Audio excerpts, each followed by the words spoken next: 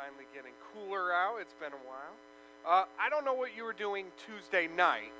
Some of you were probably doing something smarter than I was. I know my wife went to bed at a normal hour. I'm going to keep waiting and find out what is going on with this election.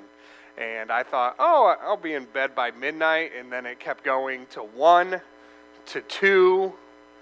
I tried to go to bed at 2, could not sleep, got back up 3 to see the speech.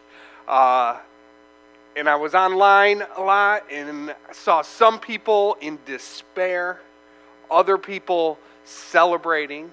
And what happens is when we come to an election often, when we come to politics, we hit an election or a big change that's happening, and people have a belief that a new age is dawning.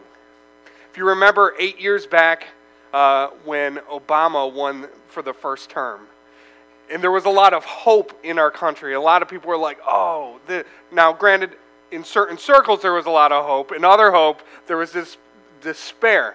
But the idea was a new age has dawned and everything's going to be different. He ran on hope and change, and everyone's like, a new day has come.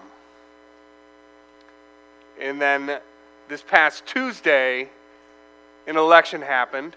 And when some people are saying a new day has come, and others, when they hear a new day has come, are in despair, in sadness, in fear. And what we call that when you are approaching politics in the way that you say, everything has changed, it's a new day, it's a new age, everything's going to change. Some have called that the eschatology of politics. Now, eschatology is a word that describes a study of the last things. So we've been going through the book of Revelation, talks about the second coming, talks about a new age dawning, and talks about, in the passage today, about the new heavens and the new earth. And so when we talk about an eschatology of politics, it's the belief that our work in politics, our organizations, our political parties are going to bring a new day that's going to change everything. And if you've been around long enough, you'll come to find out, while politics changes things, it sure doesn't change everything. It sure doesn't bring in a new age. It doesn't bring in the change that we are longing for, because no matter what, we had hope and change and people's hearts were moved 8 years ago. And then those same people that were really excited about that ended up being disappointed and disillusioned. And I guarantee those who are excited this time around, there will come a day where they are disappointed. In our culture, we have basically two stories that we like to tell about how the new age is going to come. One story is the conservative story. And basically the conservative story says the new age, the good old days, were like what we long for. That's already happened. And if we want a new age to start, we need to reach into the past and pull it into the future. We need to get the good old days here again. So we talk about making things great again. We talk about the good old days, what was back there. That's what we need to bring.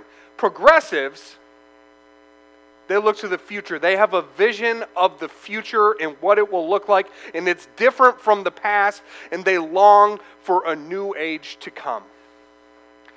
And what I'm going to tell you today is that if you are a Christian, if you've been saved by Jesus, you don't fit into either of those narratives. You don't fit into a narrative that says we're longing for a new age to come that is somehow in the past, the good old days, and we need to bring them back. Good old days weren't as good as we remember them. And for many people, they weren't that great. In the progressive vision, they're trying to make a vision that looks like what the human imagination has decided the world should look like. But what God does is say there is a new age coming in which things will be set right, but it's going to come as a gift. It's going to come as a gift from God. So we believe we can make that in politics, either bringing the good old days back again or going into the future and forging a new path, a new world that no one's ever seen before. Where there is a world that no one has seen before, but God is going to give it to us. So we're going to read Revelation chapter 21. And let me just add, in the midst of this political season, where some people are fearful, where some people are hurt, where some people feel like they are marginalized, whether you think that is legitimate or not, whether you agree with their politics, our hearts must go out to people. Our hearts must be open to those who are afraid that they are marginalized in our society. We must show concern. That is not political. That is the compassion of God.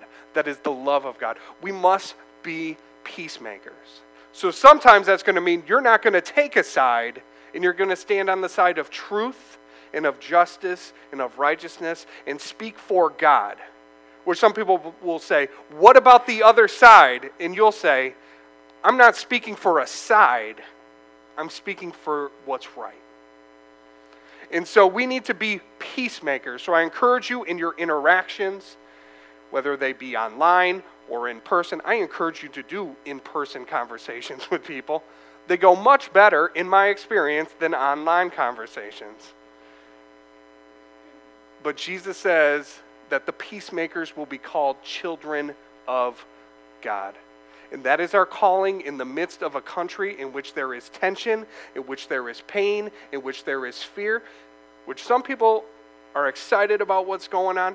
And our job is to go into the midst of that and speak a word about God and what He wants to do and what He stands for in His righteousness and His grace. And the good news that Jesus is Lord no matter who's in charge. And our job is to point people to that. So it's not about party, it's not about politics, it's about the kingdom of God. And we're going to read this passage, and I feel like this sets us up well for the place we are at, so we don't fall into a place of despair, and we don't fall into a place of overabundant joy in politics, but we look to God and His promise of a new age. So Revelation chapter 21, verses 1 through 8.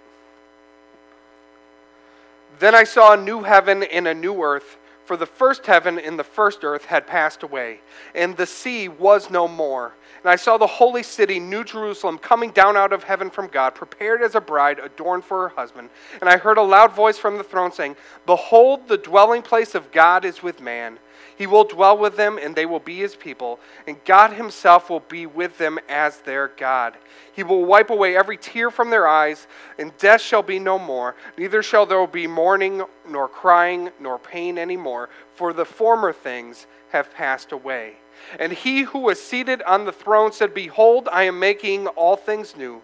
Also He said, Write this down, for these words are trustworthy and true. And He said to me, It is done. I am the Alpha and the Omega, the beginning and the end. To the thirsty I will give from the spring of the water of life without payment. The one who conquers will have this heritage, and I will be his God, and he will be my son. But as for the cowardly, the faithless, the detestable, as for murderers, the sexually immoral, sorcerers, idolaters, and all liars, their portion will be in the lake that burns with fire and sulfur, which is the second death. We're reaching the end of the book of Revelation, and much of it has focused on judgment, and it keeps telling this story over and over again, and it gets a little farther each time, and then you get to 21, and you get to the end of the story, or the beginning of a new story. It's a new heavens and a new earth. So sometimes when people imagine what the end of the Bible looks like, or the end of the Christian story looks like, we imagine that it's us going to heaven, sitting on a cloud, strumming a harp, looking slightly bored, maybe fishing in the clouds. Like, usually people have an idea what that will look like. We've seen it in countless cartoons, and we just assume, well, that must be where this story is heading. But this is where the story heads. I saw a new heavens and a new earth, because the old ones had passed away. And so the trajectory of the story, where the story is going, is not away from creation. It's not away from the earth to another location. So our problem is not, we're in a physical world and we need to get to some spiritual realm. Our problem is the brokenness in our earth, the sin and the death in our earth. And Jesus comes to redeem us from that. He takes on our sin, he tastes death for us, and he resurrects. And what Jesus did in the resurrection is what he's going to do for the whole world. So this earth, in all of its systems, and all the things that go on here, and all the pain and death will pass away. And out of the tomb, a resurrected earth will come. There will be a new earth, a renewed earth. So when you think of the future, when you think of eternity, you don't think of necessarily floating in clouds, but you think of an earth in which there are trees and grass, in which there are cities and there's work, where there's music and dancing, where there's culture, where there's food, where you have something to contribute, where you have a job that will give you joy. And so the picture is of this new creation in which everything will be set right. Notice it says, and I saw a new heaven and a new earth. The first heaven and the first earth had passed away, and the sea was no more. Now, if you like swimming or water skiing, you may have been disappointed at hearing that. You're like, there's no sea? That's a ripoff. Like, I just want to go like some water skiing, or tubing. I hate both of those things, so I'm not bummed, but I know some people love that kind of stuff. They love being out on the lake. They love to be out on boats. It makes me nervous. But it says there's no sea. So why does it say that? Well, sea in apocalyptic literature and in the ancient Near East was a picture of chaos. It was something that swallowed up ships. It's something that represented evil, that represented destruction. In their mind, that's where the dead were kept. In fact, a chapter or two ago in Revelation, it said the sea gave up their dead. So the sea, when it says there's a new heaven and new earth, it's saying there's no more evil. There's no more chaos. So when you turn on the news in the new heaven and new earth, there's not chaos popping up all over. There's not all these things that are, what is going on? But in the new heaven and new earth, there is no sea. Now, whether that means literally there's no sea, or if this is just figurative to talk about chaos and evil and death, but it's saying this world is without that sea. And notice verse 4, it says, God will wipe away every tear from their eyes, and death shall be no more. Neither shall there be mourning, nor crying, nor pain anymore, for the former things have passed away. It mentions crying and death and mourning and pain, all things that we know very well. Things that weigh on us, that ache our hearts. We have lost people that we love dearly. We have been mistreated. We have seen things we wish we could unsee. We have been treated in ways that we don't even want to repeat. We don't even want to talk about. But the promise is that God one day will set all things right. And while we have an abundance of tears and pain, there is coming a day when he will wipe those tears away. So this passage is hope for you. There is hope that God will set things right eventually. In all that pain you feel like you will never shake through this life, there will come a day where God will wipe those tears. You will cry. Sometimes you just need to cry it out. But notice there are tears, but he wipes them all away. And this gives us hope in the midst of troubles. It gives us hope in the midst of pain that there's coming a day where they will be wiped away. And there's no more evil. There's no more injustice.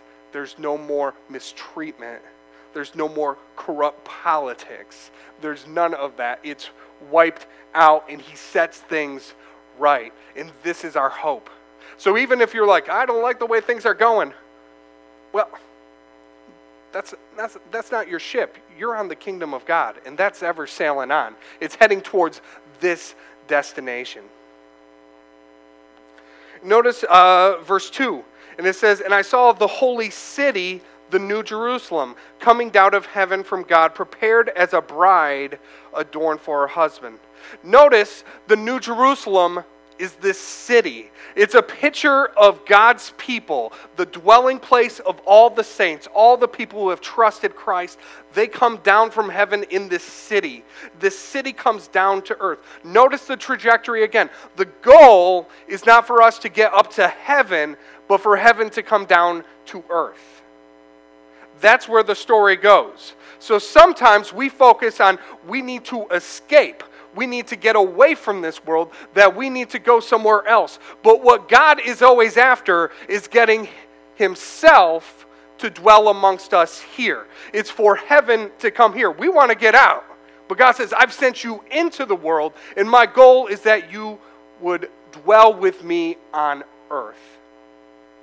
So, sometimes we want to escape. People want to run. They're like, oh, we're Christians, so that means we need to bunker out and hide out. But we go into the world with confidence because we know God has sent us. We do not need to escape because the trajectory of this story is not of us eventually escaping. So some people feel, I'm going to move out. I'm going to hide from everyone. I'm not going to engage in society. I'm not going to engage in politics. I'm not going to talk to anybody because eventually God's just going to suck us out of here and we're going to get out of here. But that's not the way the story goes. The story is a trajectory of God wanting to be here. So think about the narrative of Scripture. In Genesis, you have God who created this garden that functioned like a temple, in which God's people were the people made in the image of God. They were like priests. That they ministered in the garden to each other, to the animals. They engaged with God. And remember the part where Adam and Eve sin, and God comes down, and it says he was walking in the garden in the cool of the day. Which you're like, what? God was walking in the garden? What? And it just mentions that, but it says it like it's been happening. So the beginning of the story is God dwelling in the garden with his people. It's what you were made for. You were made to dwell with God. You were made to be at home with God. But what happens then? We sin, and we're exiled from the garden. We're exiled from dwelling with God. Move the story forward to the Exodus. God sets his people free from slavery, leads them out across the Red Sea. He gives them the 10 Commandments and gives them instructions on how to make a tabernacle. Tabernacle was a tent that they built, put it in the middle of their encampment in the wilderness, and God dwelled in that tabernacle. His glory rested there. So God's plan was he was going to create a people and live in their midst. And later on, Solomon builds the temple. It's a permanent structure for God to dwell in the midst of his people. But what happens? Israel sins. Israel gets exiled. Just like Adam and Eve get exiled from the dwelling place of God in the garden, so Israel, God's people, seeking his face, get exiled from the dwelling place of God. And the truth is, we have all been exiled. We are all searching for home. People are searching for meaning. They're searching for belonging. And it's because they were designed to dwell with God. That old song, I still haven't found what I'm looking for, is because we were designed for something more. As humans, we were designed to dwell with God in harmony and in relationship and in flourishing, and we've been exiled because of our sin. But Jesus comes along. So God, he wanted to dwell with people in the garden. He gave them the tabernacle, the temple. come to Jesus. And in John, it says, the Word, referring to Jesus, became flesh and dwelt among us. You know that word dwelt? It means tabernacled. So the trajectory of the story is God wants to dwell with us. And he ends up doing it in Jesus as a very person. Not just a tent, not just a building, but Jesus comes and dwells among us. He tabernacles in our midst. Jesus joins in with the pain and the tears and the death and tastes all of that for us and dwells in our midst. And what does it tell us about when God dwells in the midst of humans? Some people don't like it. It tended to be the religious people. But all other people were attracted to him. He got in trouble for eating with all the types of people religious people don't want you to eat with, because it will mess with your reputation. And Jesus did not care about his reputation. Because when God dwells in the midst of people, he welcomes them with grace untold. He welcomes them with hospitality. He welcomes them with love. And so it's no surprise that the end of the story, God wanted to dwell with people in the garden, in the tabernacle, in the temple, in the person of Jesus. This God does not stand far off. He wants to dwell with his people. So Jesus dwelled in the midst as one of us. And then in Revelation 21, God dwells with his people. Verse 3, and I heard a loud voice from the throne saying, behold, the dwelling place of God is with man, the way it was supposed to be all along. He will dwell with them, and they will be his people, and God himself will be with them as their God. There is an intimacy to that you were made for that intimacy. He will dwell with them, and they will be his people, and God himself will be with them as their God. Your God will be near you.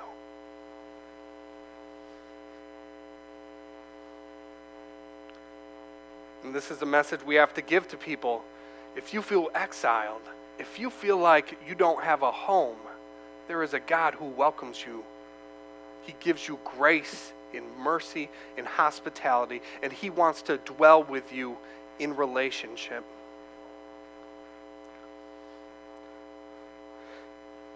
And notice it says that the city that comes down is prepared as a bride adorned for her husband. It's talking about anticipation.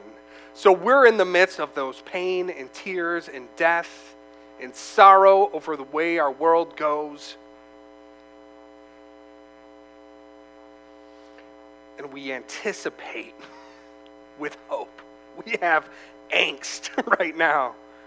We have pain. We have hurt. But hope says there's coming a new day. There's coming a new age. That even though you face all these things, there's coming a resurrection. Not just of you as an individual, but the resurrection of the whole world, of the whole creation. I remember I've told people before that the engagement period is the most painful period. Like, it's not super enjoyable. And here's why.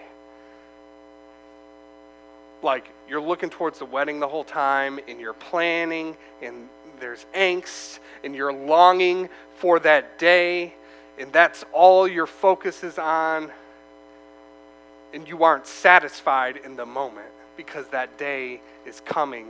Everything is focused on that. It's a day of anticipation. You cannot wait, and you are longing for that. You just want that day to come. And I remember that we decided to schedule our wedding at 7 p.m. on a Saturday. Friday, sorry. It was on a Friday, which we had reasons for doing that. But in retrospect, that's a lot of longing and anticipation and angst leading up to that point. And I was thinking about it this morning. It got started out, I had all my buddies at my apartment who were going to be in the wedding, and they came from out of town, and I got woke up at like 6:30 a.m. by a couple drunk guys who claimed their axle was broken on their car and needed my help to fix it. And I'm like, what? So I'm like, I can't help you because this is a made-up story. So that's how my day started, 6:30 a.m.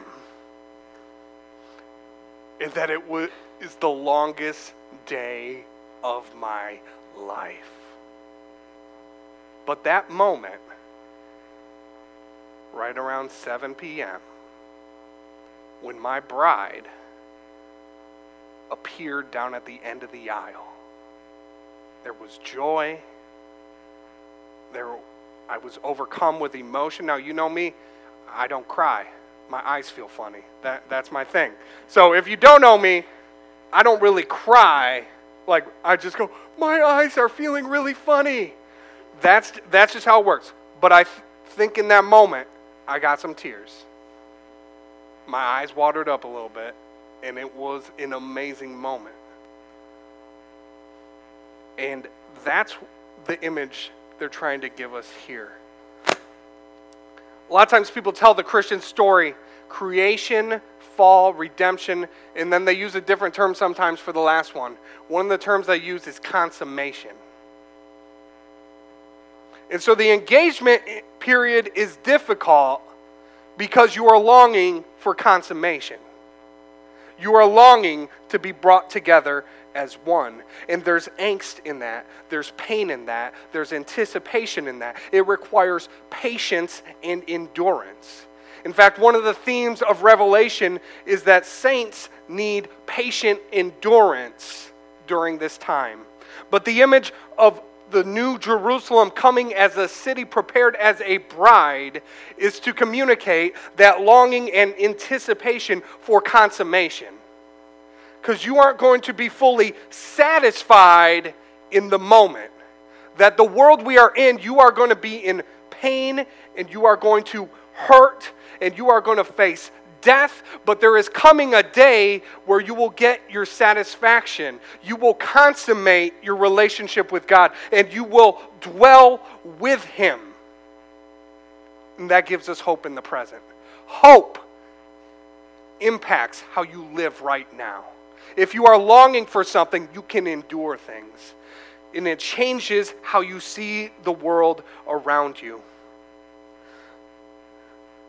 There's a St. Augustine quote. He's an early church father from Africa. And this quote, he said, "You have made us for yourself, and our hearts are restless until they can find rest in you."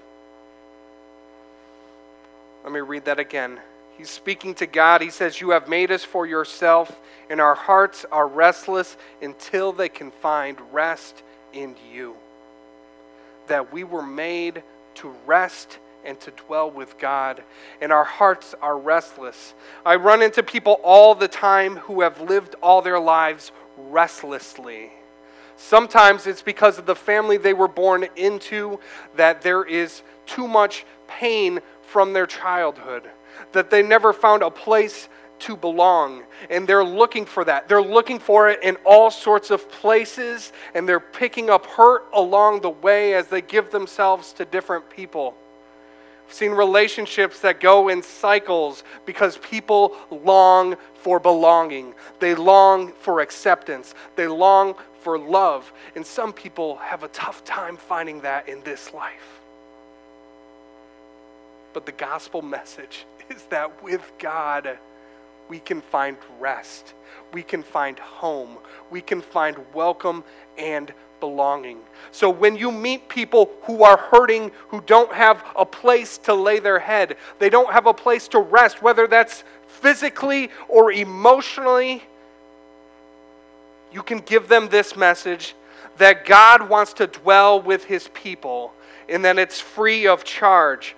Notice in verse 6, he says, "It is done. I am the Alpha and the Omega, the beginning and the end. To the thirsty I will give from the spring of the water of life without payment." Says he's going to give from the spring of the water of life. That speaks of flourishing and fulfillment and connecting with God, what your life should be, and connecting and loving Him. Notice it says without payment. So some people go, for me to get love and acceptance and belonging, I need to earn it.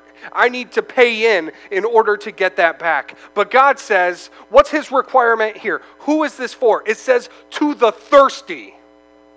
Does it take much to be thirsty? Now, I'm thirsty now. Requires no skills. It requires not working hard. It doesn't require anything of you.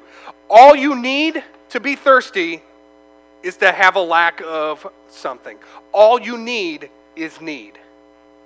And in order to be welcomed into God's family, all you need is empty hands. All you need is a parched throat. All you need is longing for something new. And God says, if you're thirsty, I will give you these waters without payment. You don't need to have a certain amount in your bank account. You don't need to have achieved a certain amount in your life, either success or morally. If you are thirsty, come to Him. Come to Him.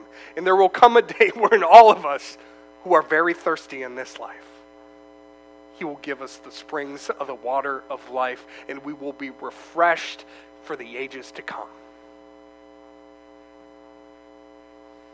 All you need is need. And you can tell people that. You can tell them of this Jesus who says, come. If you're thirsty, I will give you fulfillment. I will give you fullness of life. I'll give you a taste of it now. You'll be able to experience it now in the present. You'll be able to experience it all in the future.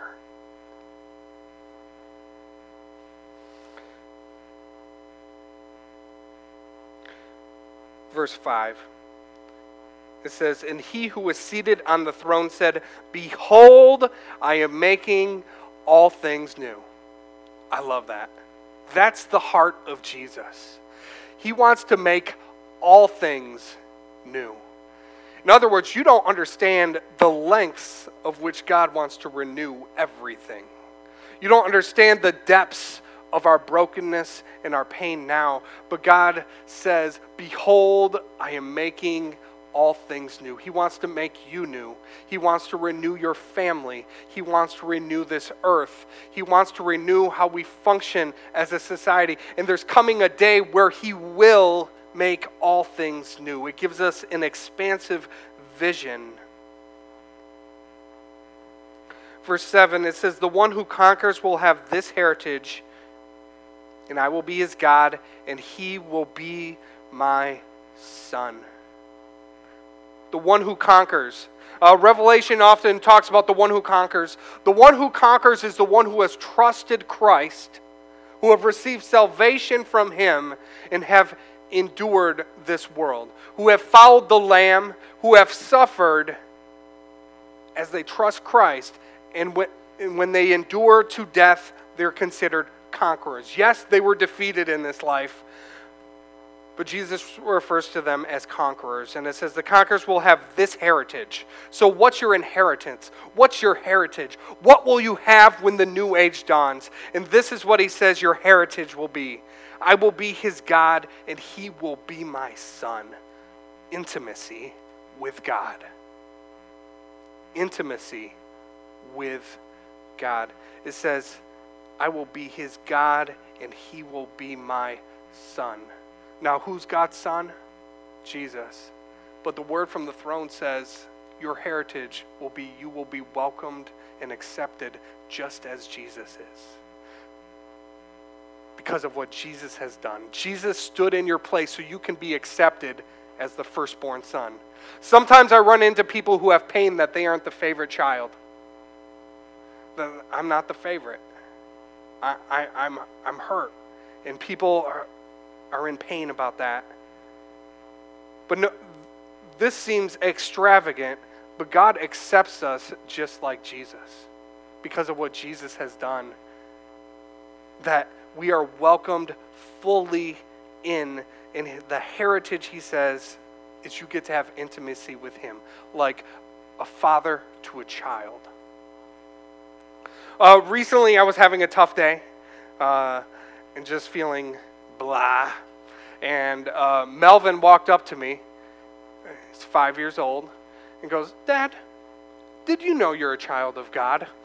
And I'm like, "What?" He's like, "Dad, did you know you're a child of God?" I don't know why he said this. But I was like, what a reminder. What a powerful reminder that you're a child of God. So even in the midst of troubles, that's a powerful word to be spoken. And that's what it says our heritage is. You're a child of God.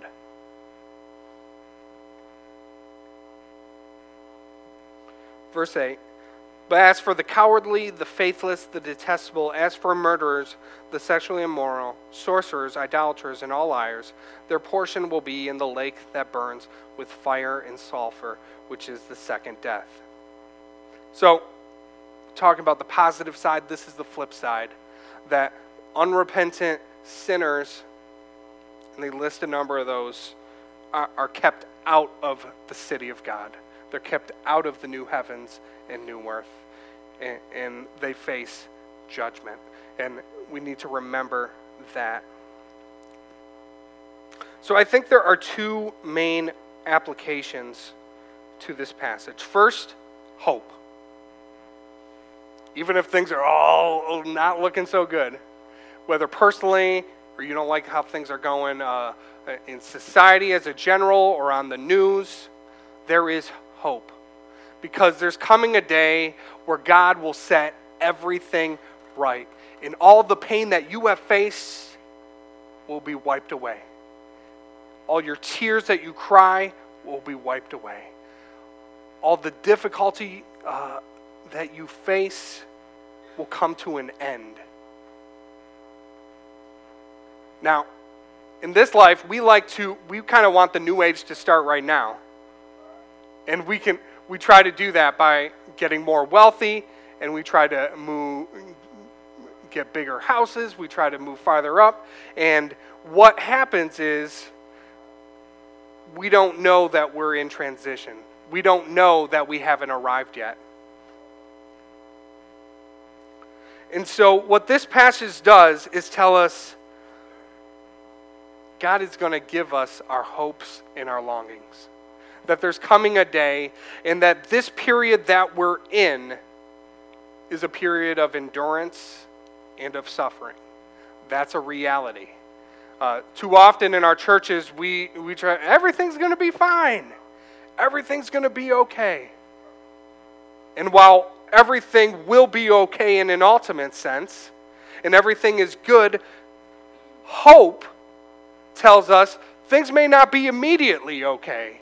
You may suffer, you may have pain, but that changes our disposition, because when you have hope, another quote says that hope has two beautiful daughters, anger and courage. Anger that the things are the way they are, and courage to make sure that they don't remain that way. So when I say God is going to bring us a new earth, I'm not saying sit back and wait for that. I'm saying hope stirs up in your heart, and you can see the way the world's broken. When God gives you a vision of what the new heavens and new earth look like, where all are welcome, where the marginalized are no longer marginalized, where people are loved and accepted, where there is grace and mercy, where there is justice and equity, when you catch a vision of that world, you begin to see the way the world is not right. You begin to have anger that the world is broken in certain ways. So often, like I started out, we see the world through either a conservative lens or a progressive lens. So progressives imagine what the world should be and then work towards that. And it's not necessarily all bad. there's not necessarily all bad. But they see what they want the world to be, and then based on that, they get angry at the way things are now. Conservatives look to the good old days and see how things have changed from that and get angry at the way things are now. And then they have courage to make it like the good old days, or progressives have courage to make it like the vision that they see that the world should be. But as Christians, the vision that we have been given is given in the Scriptures.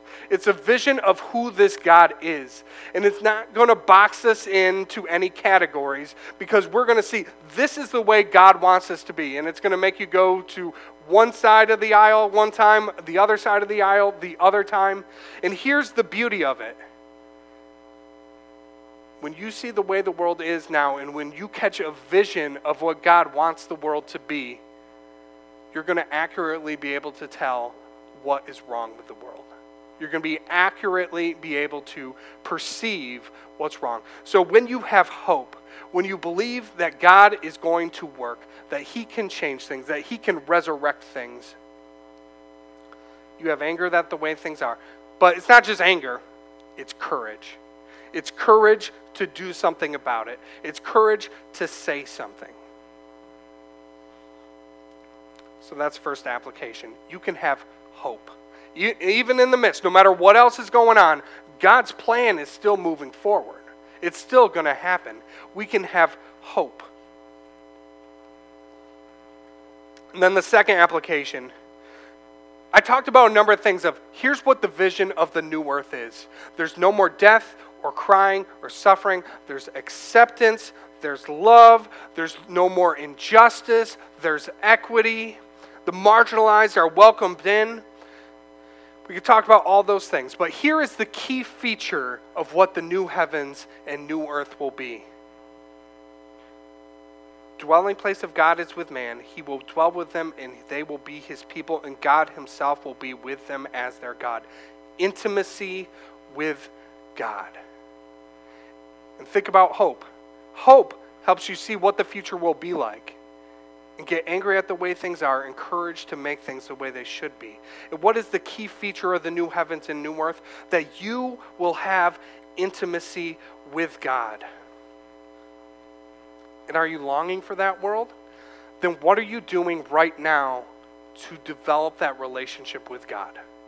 Do you have intimacy with God right now? Now that's kind of abstract, so let me ask this. Are you praying? Are you praying with God? Are you spending time doing that? Are you sharing your pain and your suffering with God in prayer? When you don't like the way things are going out, are you crying out? When you are sad, are you lamenting? One thing I've learned in my relationship with my wife is I need to be a place where she can share her pain and her sadness. Often, as just the way I'm made up, I'm like, I want to keep that stuff away from me. I want to hear the happy stuff and funny stuff. But I don't want to hear the suffering and the lament. Now, I hope I'm growing at that. I think she would say I am better at that. But she shared with me that when I'm not a listening ear for that our closeness dwindles away. We cannot be as close. We cannot be as close to each other. The same is true in our relationship with God. If you don't go to God in lament, in sorrow, then you are not fully intimate with Him. If you are putting up fronts with God about just the happiness, so when things are going well, thank God. When things are going poorly, pray to Him. If you need to lament, there's plenty of Psalms in the Old Testament. I used to not get the Psalms. So in the Psalms, you read it through, and it's basically a bunch of songs, and I'm like, man, these people are a bunch of whiners. They're always like, oh, life is bad, God help me. And then I grew up a little bit and go, hey, life is bad, help me. And I've been beginning to engage that, and what you see there is intimacy with God, and that they have a relationship with God, and they say, things are going horribly, I need to cry out to you. And if you long for the new heavens and new earth, but aren't longing for intimacy with God now, I don't know if you're longing for the new heavens and new earth. We like the idea of a world set right, but the idea of a world set right, the key feature is that you would be close to God. So are you praying? Are you reading Scripture? Are you beginning to understand what His kingdom looks like from the Scriptures? Because you aren't going to learn that from Facebook. You may get some really cool memes, but a lot of times the narratives in those memes are different from the narrative in the Scripture. You may get it. You may learn things from the news. You may read Twitter or whatever you look at. You may watch movies. But are you engaged in the Scriptures? Because you can hear from God here. You can understand His heartbeat for the world. When you understand His heartbeat, you have hope. Because you know the way God sees the world and He wants to dwell with us. So also, we talk about when you have hope, you see the way the world should be. So you have anger at the way things are and courage to make things differently.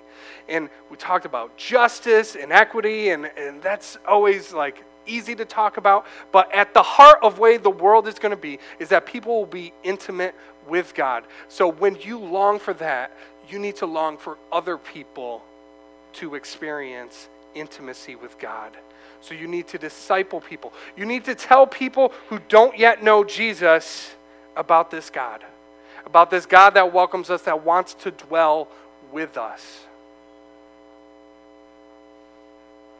The promise of the new heavens and new earth gives us hope, and it draws us into intimacy with God. If you are not longing for intimacy with God, you are not longing for the new heavens and the new earth. So I call you, draw near to God in the present. Draw on the hope that He gives.